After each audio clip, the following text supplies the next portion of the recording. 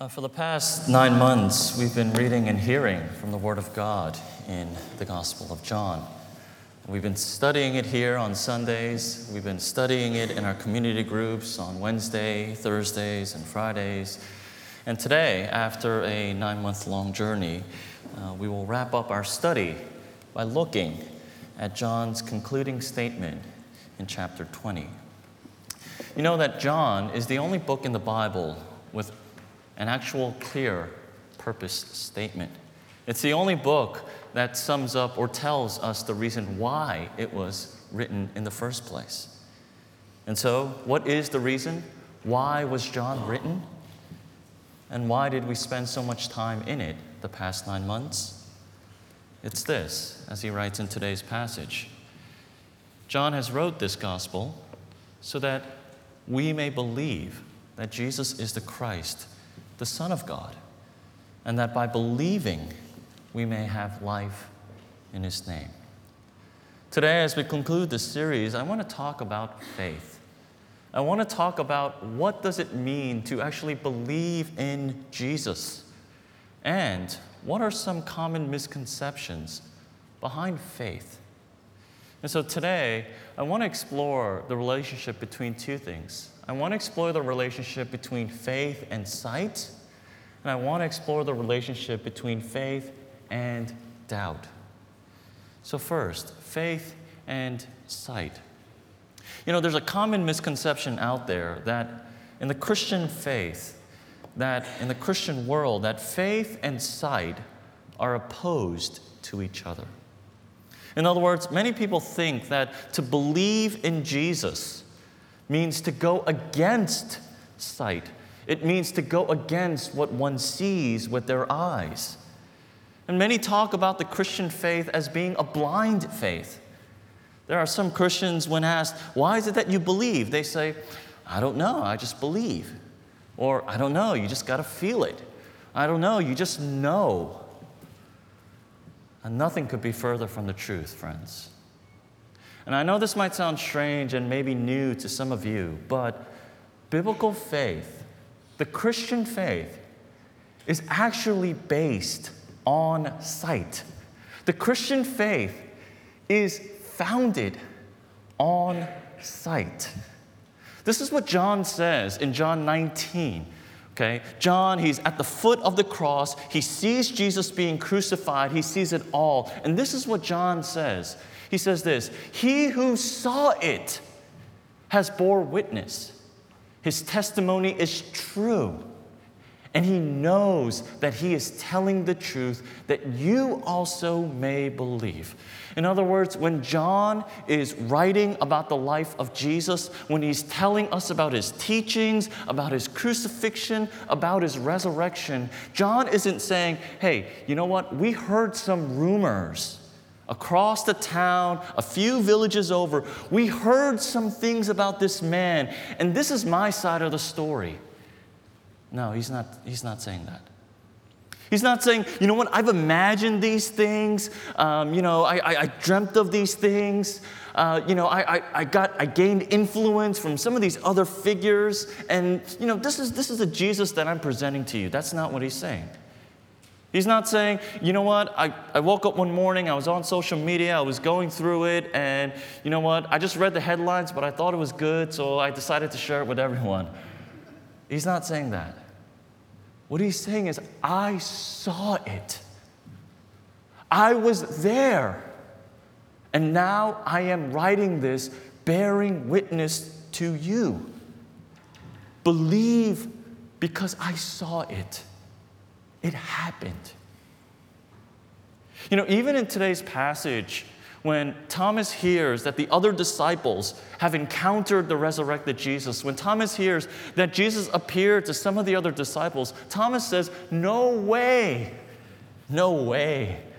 I don't believe that. I don't believe you. A dead person rising from the dead was just as absurd to Thomas as it is to us today. Okay? People back then didn't believe that people would just rise from the dead. So Thomas said, no way, I'm not going to believe that. And so what does Jesus do? Jesus physically appears to Thomas. He physically appears to Thomas, and what Thomas sees with his eyes and with his hands, he actually touches Jesus. He touches the mark of the nails. He touches where the soldiers pierced his side. He touches it, he feels it, and he sees it. And Thomas believes. So you see, the biblical faith, or the faith that Scripture presents to us, is not blind faith. It's faith founded on sight. And those who saw Jesus wrote these accounts. Those who saw Jesus, witnessed Jesus, they now are bearing witness through the Scriptures, so that we also might believe. Now, some of us might have a problem with this, okay? Some of us might have a problem with this. Because some of you might be thinking, well, you know what? Even though the disciples saw Jesus, I need to see him, right? I have to see to believe. I don't know if some of you are like that. But I want you to know, if that's your position, if that's your disposition, that's how you feel, like, hey, I got to see Jesus myself. I want you to know that in all spheres of life, in everything that we know and interact with, in everything, the eyewitness testimony of a few people is sufficient for all other people to believe, even though they didn't see it. You see, if that was not the case, if eyewitness testimony was not sufficient, if that's not the case, then, a jury would never be able to come to a decision on anything, even though they have eyewitness testimony, because they didn't see it. When you go to your mechanic, right, you don't go and stand there with him, with your hands folded, watching him as he works on your car. No, you drop your car off, and he says, this is what I saw, this is what needs fixing, so I fixed it, and now here is your car. If you have to see to believe, then you would never believe in any historical figure because you never saw that person. About 10 years ago, I was closely walking with a brother. He was a college student in pharmacy school at St. John's, and he was trying to find his way back to the Christian faith. And the Lord sort of led us together, and I met with him weekly. We were praying together, and we were studying Scripture together, and I was trying to encourage him back to the Christian faith. Now, one day I receive a call from him. He calls me up, and he says, my life is over. So I ask him, hey, what's going on? And he says, I'm really embarrassed to tell you this, but I got caught cheating on my exam. And my professor, he told me I'm going to lose my scholarship and possibly get kicked out. I don't know what to do. Now, again, he did something wrong. But for some reason in that moment, I was just so worried and concerned about him that I started calling people that I know in that school. I said, hey, find out the name of this professor. Find out who he is, please. I found out his name. I Google him. His number comes up, right? I know all of his relatives now, right? And I give him a call. And I said, hey, listen, my name is Stephen, but I want to make an appointment with you. I don't tell him who I am. And so he says, yes, why don't you come over at such and such a time? So I make an appointment. I go on campus, and I meet him. And he asks me, who are you? Are you in one of my classes? And I say, no. I'm here because of this student. I know that he cheated, and I know that you're going to fail him.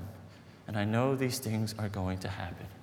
And I look at him and I say, can you please give him another chance? When he sees me, when he hears this name, he is irate. He's saying, no way. He cheated. He needs to pay. That time, I don't know what came over me. I don't condone cheating at all, but I don't know what came over me. I was just thinking about this brother and the progress that we've made. So I get up from my seat and I get on my knees and I start to beg him. I say, please, sir, would you reconsider? When he sees this, he's so shocked.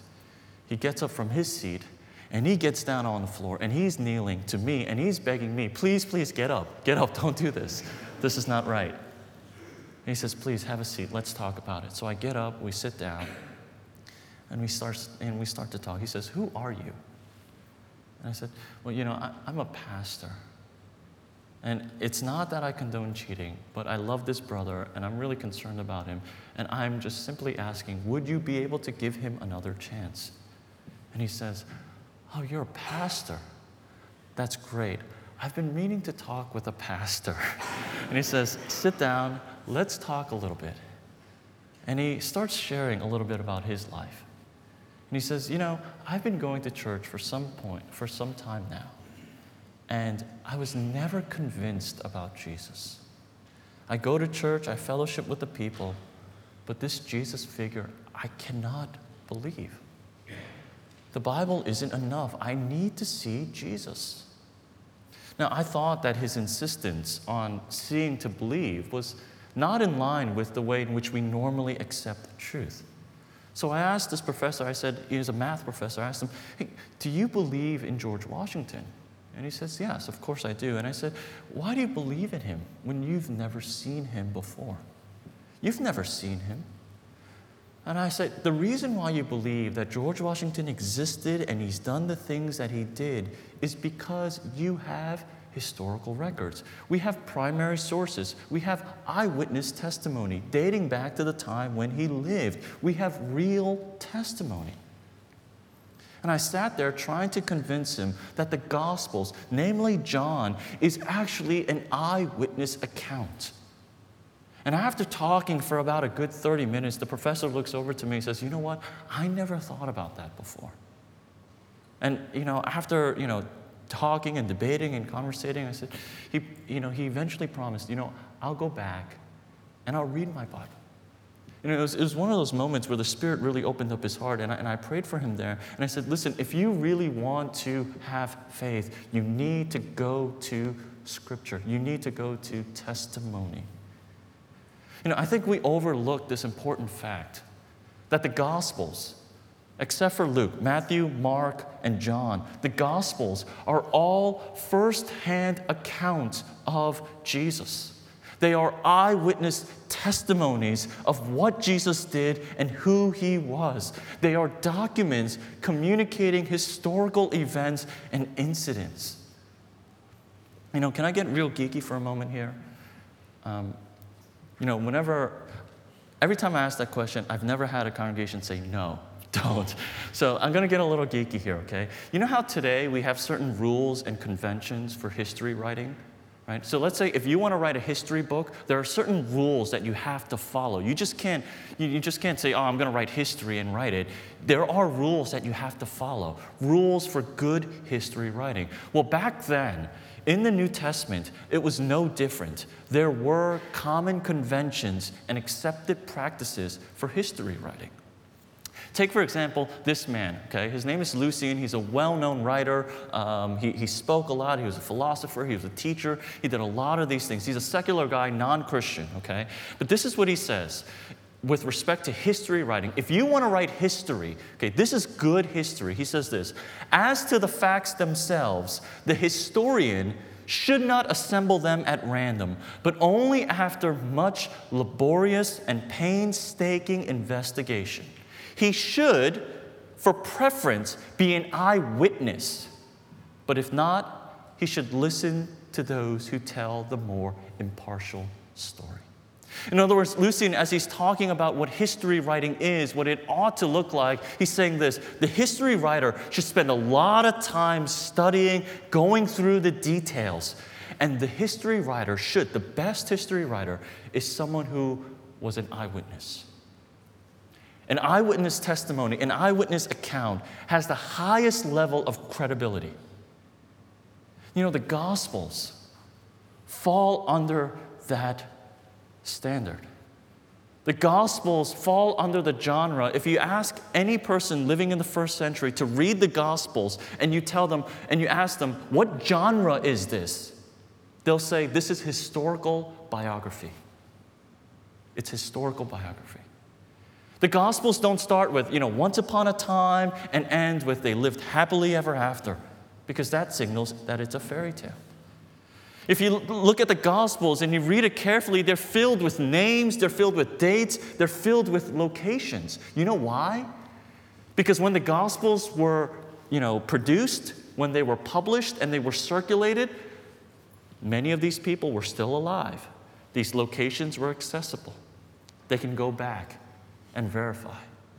And so, if you were a person living during this time, the Gospel of John produced at the end of the first century, you can go to a town called Bethany, and you can seek out a man named Lazarus, who was in John 11.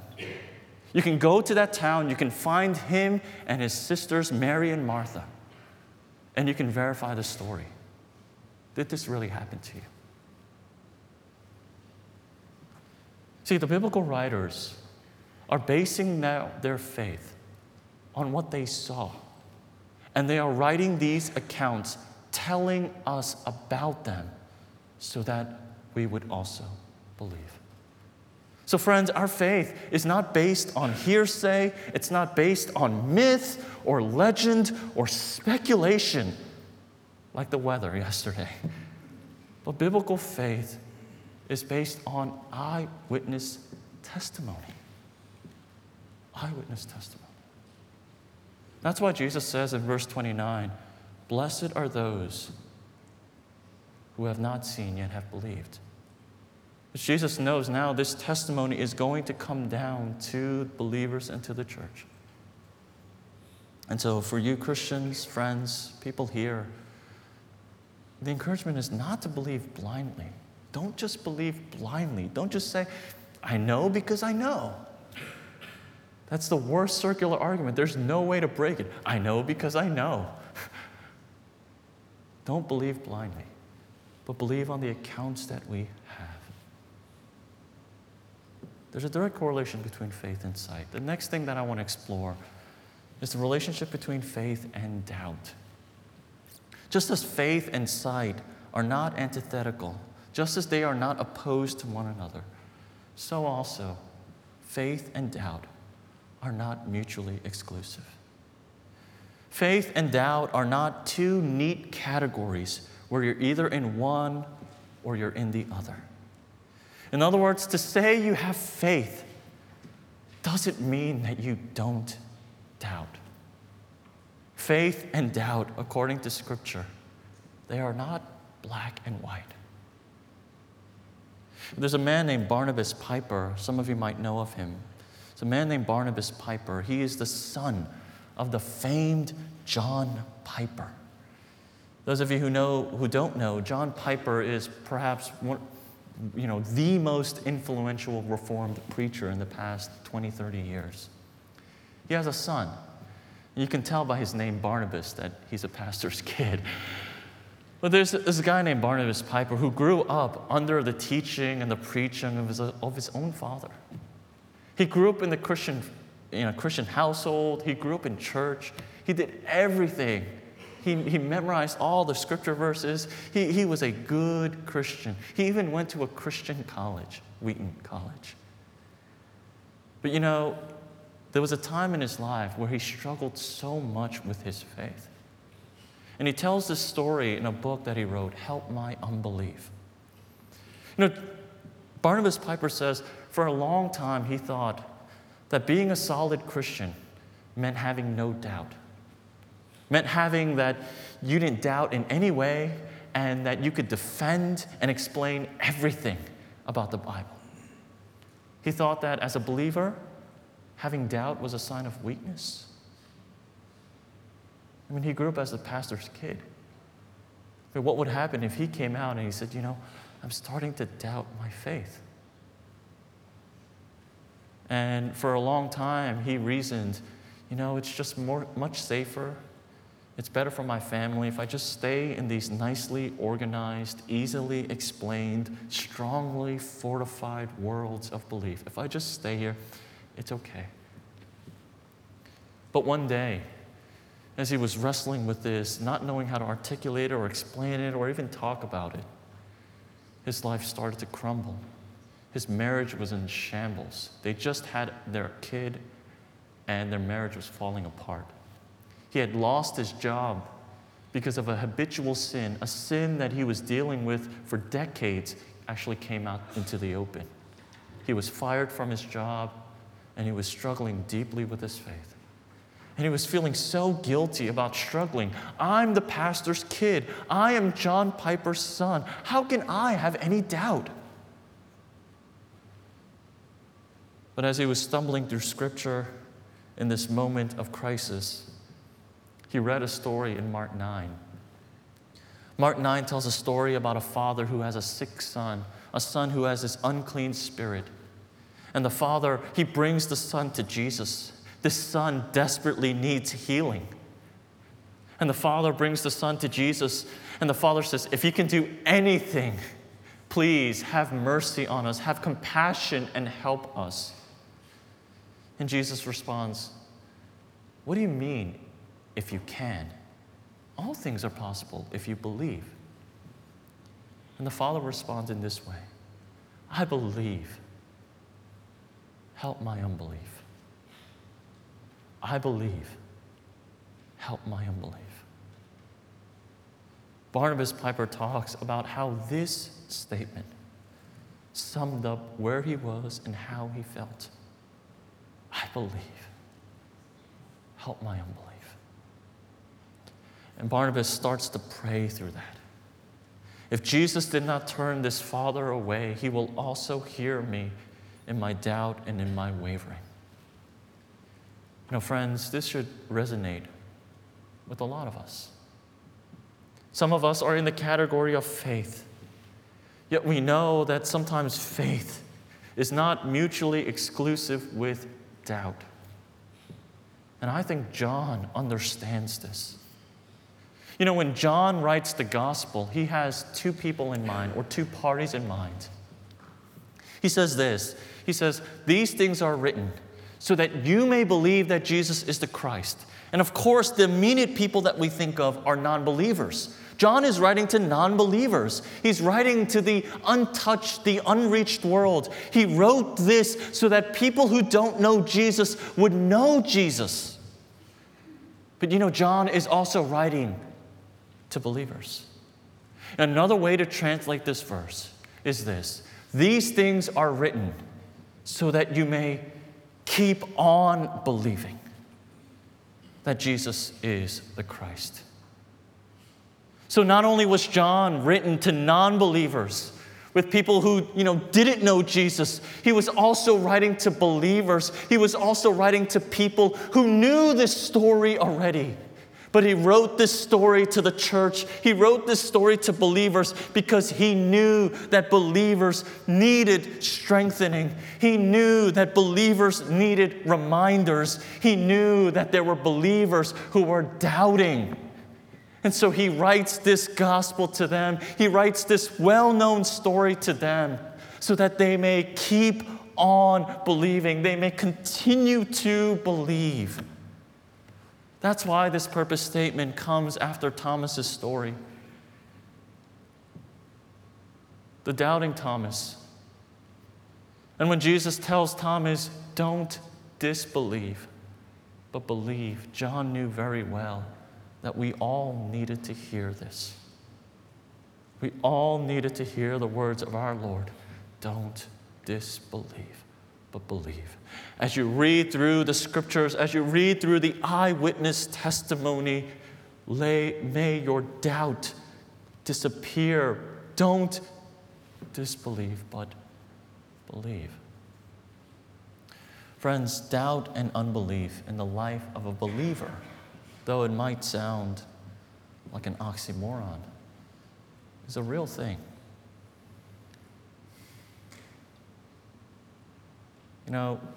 As Christians, we don't have to pretend like we're all buttoned up, like we're all riding shotgun on the train of assurance.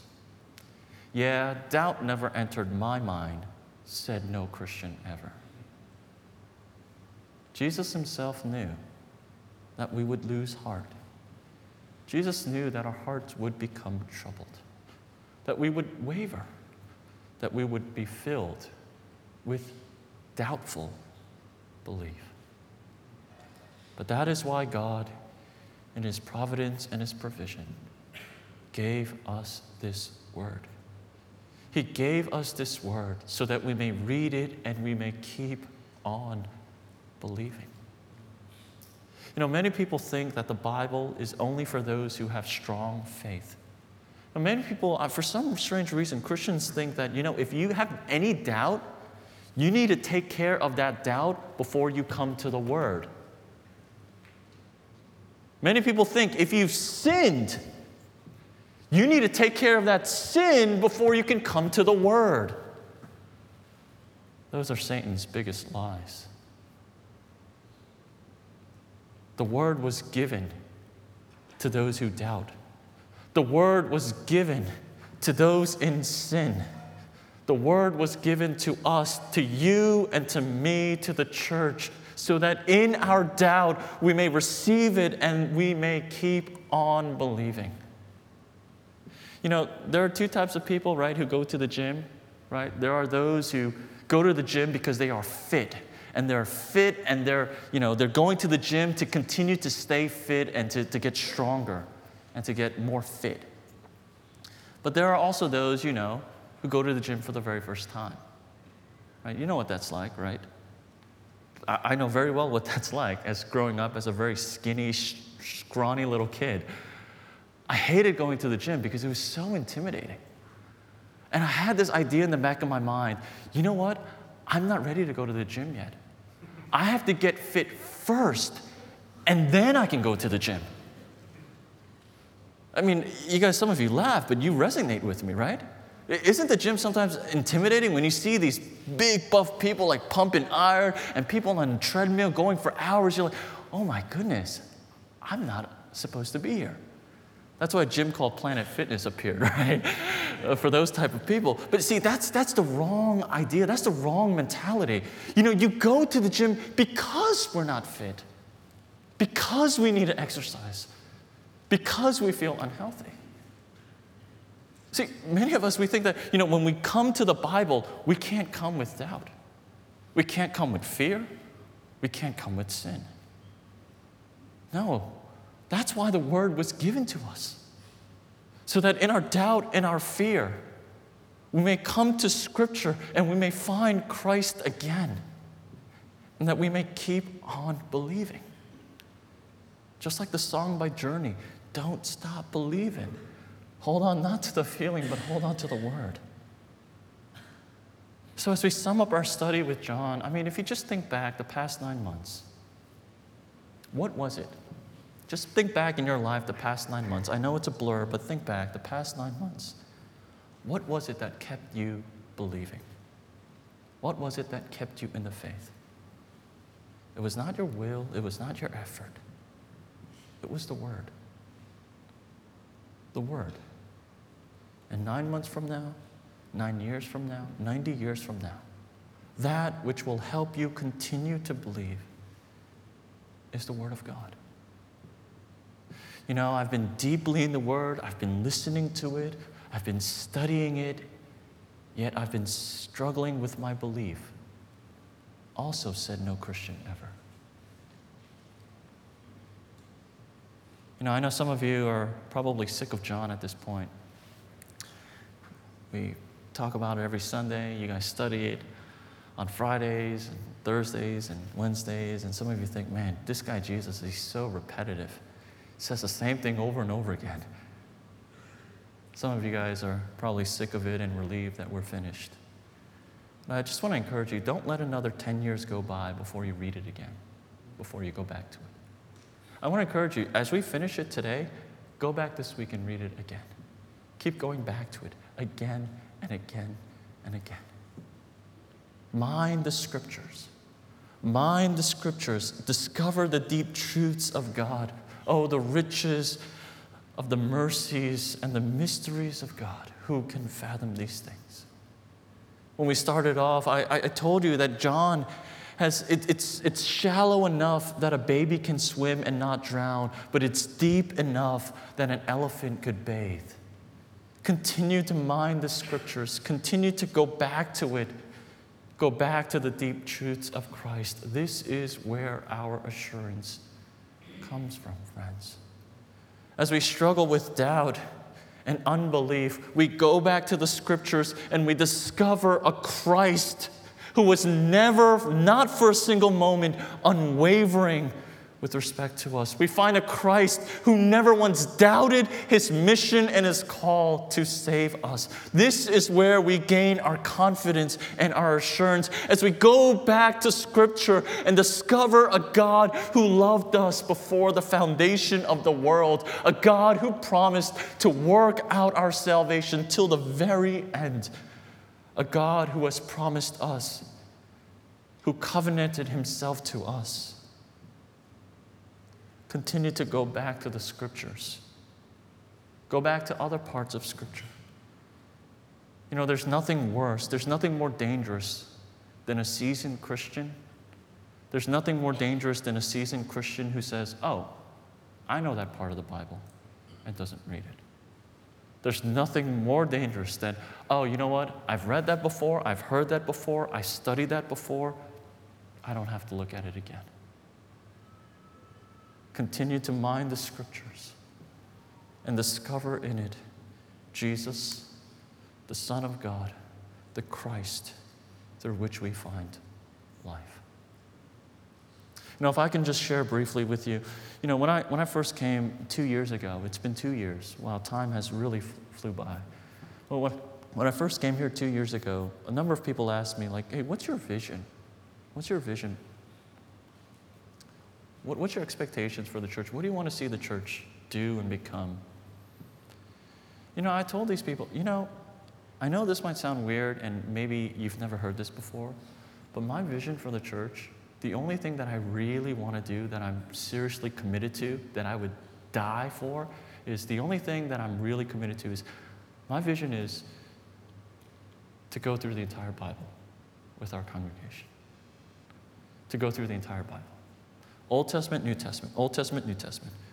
To look at even the parts that we never read, like Leviticus. To go through it, to mine it, to study it, and to discover in it Christ. And I thought that's my ambition for the church. To continue to study the Scriptures together. Here on Sundays, in our community groups, in our fellowships, in our one-to-one meetings. To continue to study Scripture together, that we may abide in His Word. That we may continue to believe until the day Jesus returns. And so for some of you who are discouraged, some of you who are struggling with unbelief and doubt, go to the Bible. Continue to abide in it. And may God's voice be louder and clearer than all the other voices in this world. And may we as a congregation remain steadfast until Jesus' return. As we conclude this series, we say, Maranatha, come Lord Jesus. Join me in prayer.